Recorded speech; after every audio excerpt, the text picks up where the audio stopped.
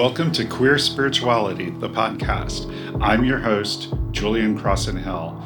This podcast is about an idea. It's the radical idea that queerness is a gift and that the divine celebrates it rather than merely accepts it. We'll explore the special role that queer people are meant to play in the coming spiritual awakening. Through the lives and stories of queer people, we'll explore the many ways of approaching the divine and how the sacred reveals itself in everyday actions. Most of all, this is a podcast about love. It's about the love of the universe, it's about love between people, and it's about the love a community can share with one another. Thank you for joining me.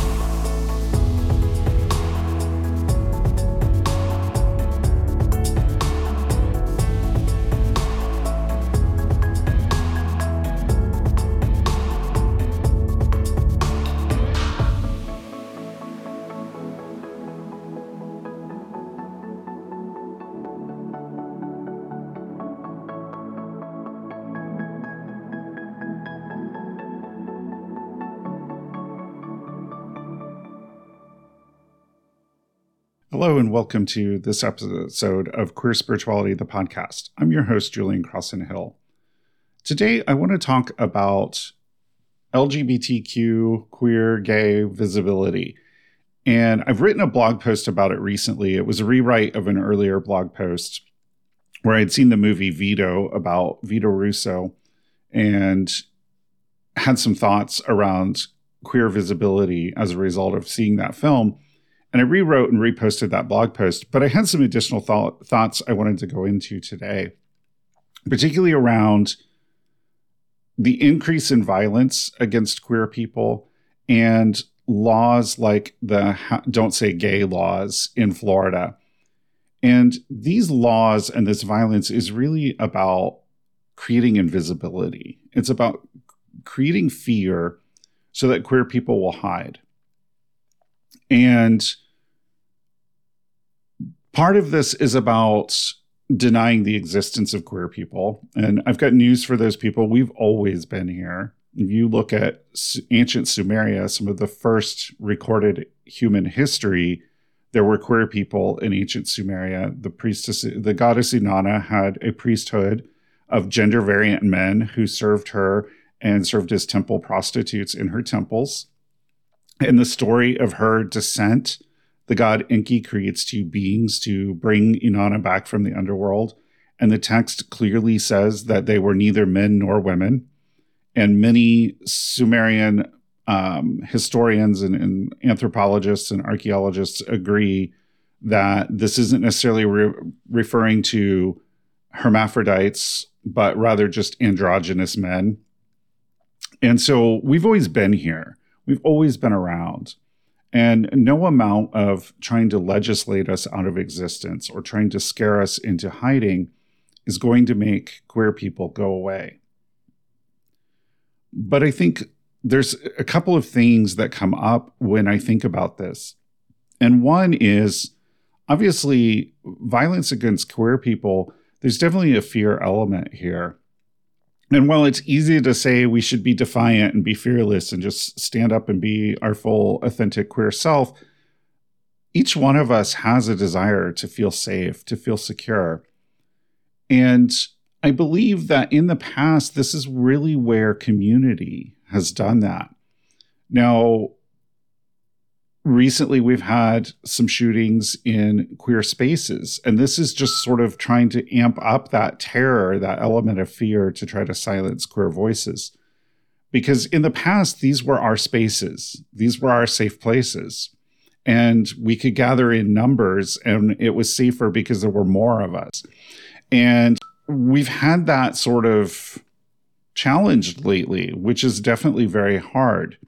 But I still believe that when we are in community, when we are with each other, when we are in groups, when we look out for each other, that we are safer. And I think that that's why, personally, I feel like it's a real shame that the queer community has been so fragmented and that the use of internet apps to connect and meet has really eroded the connection that a lot of queer people feel with one another. And all of this leads to us feeling less safe because we feel a little more isolated in our modern times. And so I think it's really important that we do the work to understand, how do we build strong community again? How do we create new queer spaces that maybe aren't bars, that doesn't happen solely online? How do we create that safety? How do we create that community and that sense of looking out for one another that seems to be, I wouldn't say totally absent, but not there in the same way that it was, say, in the late 80s when we were going through a pandemic, through an epidemic that was really devastating the number of queer people. The other thing about this is, I think it's important that as we think about LGBT or queer visibility, and we think about the efforts to try to silence that visibility or to try to make people invisible, is what about the efforts that come from within our own community to silence queer people? And the biggest example that comes to mind is the No Femmes piece. There's a element of the queer community, particularly among gay men, to adopt hypermasculinity as a way to pass as straight, which really serves to sort of erase queer people as we become more mainstream, as we try to blend in more. It's easier for the elements that want to do away with queer people, who want to make us invisible. We're sort of helping with that in that way by not being upfront about who we are and about our identity. But it's worse than even some people deciding that it's safer for them to pass, right? To blend into the mainstream, to adopt this hypermasculinity. Where it becomes more problematic is when they start policing other people's identity. Oh, you're too femme, you're too this, you're too that, and you need to be this way. And ads that say no femmes, and this sort of shaming that happens for people who are more flamboyant, more feminine in the queer community. And that serves to pressure them to also blend or be invisible, to adopt a different way of being, to be inauthentic, to not be who they really are, to not be their glorious, beautiful queer self.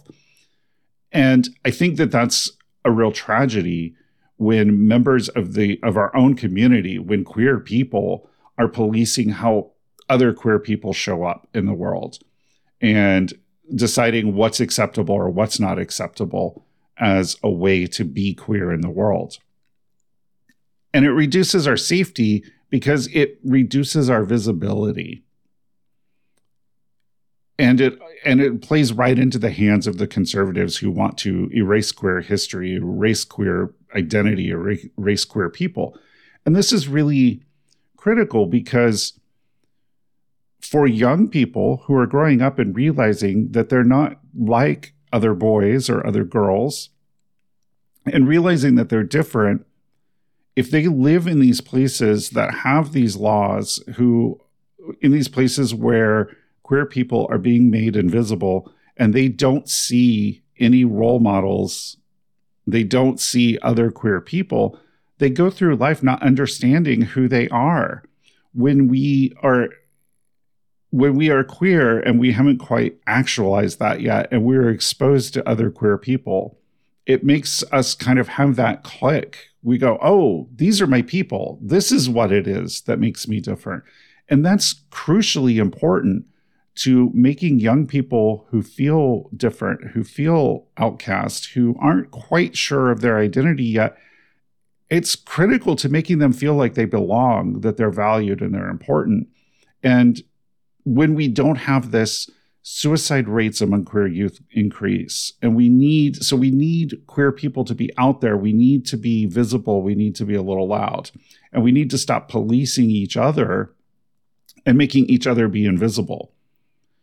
And this is why I think it's so important that we come out. This is why I think it's so important. The coming out process is so important because we make ourselves visible. And I know some people may say, well, we make ourselves targets, and that may be, But there's a very big difference between living a lie and hiding who you are and being your authentic self, being fully out and living your truest expression of who you are. And I think coming out is really important. I think everyone who is queer should be out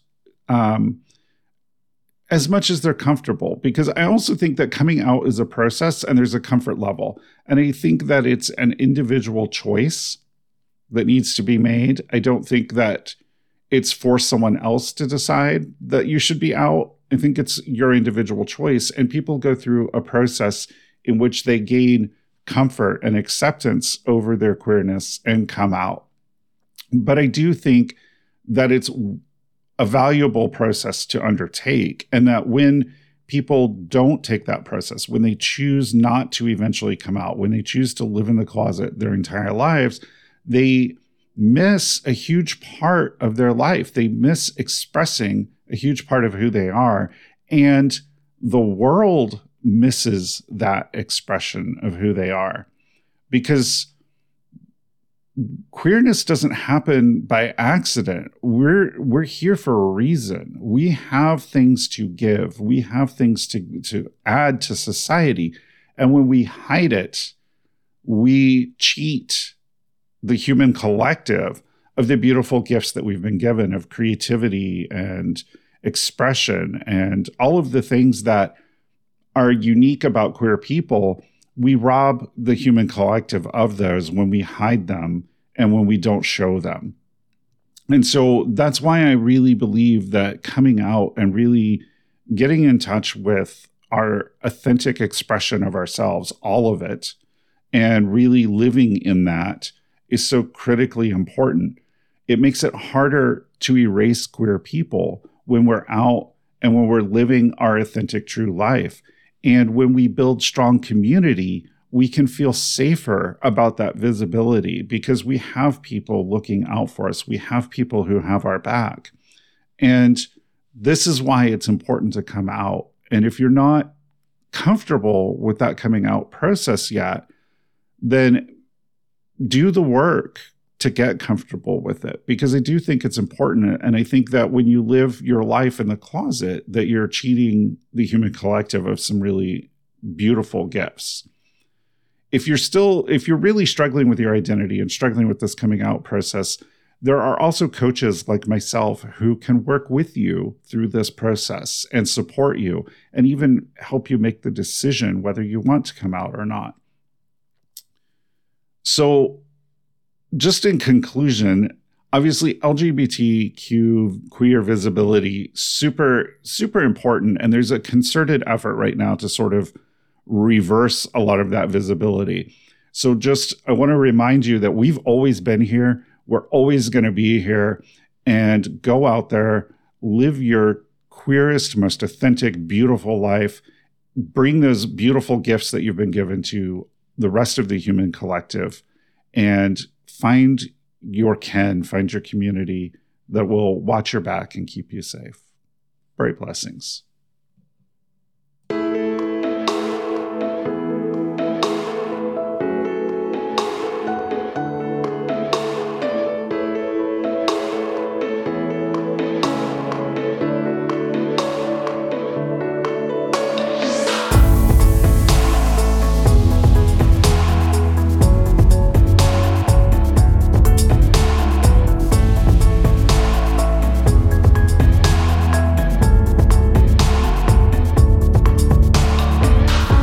Find my blog and past episodes of this podcast at www.queerspirituality.net.